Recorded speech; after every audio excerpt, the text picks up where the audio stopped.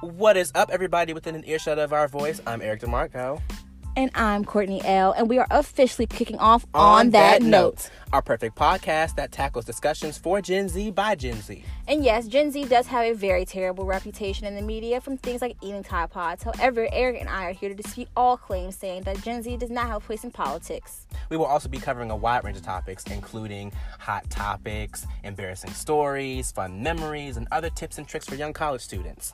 And on that note, we hope to see you there on our very first show on January 20th at 3 p.m. Eastern Time. See you then.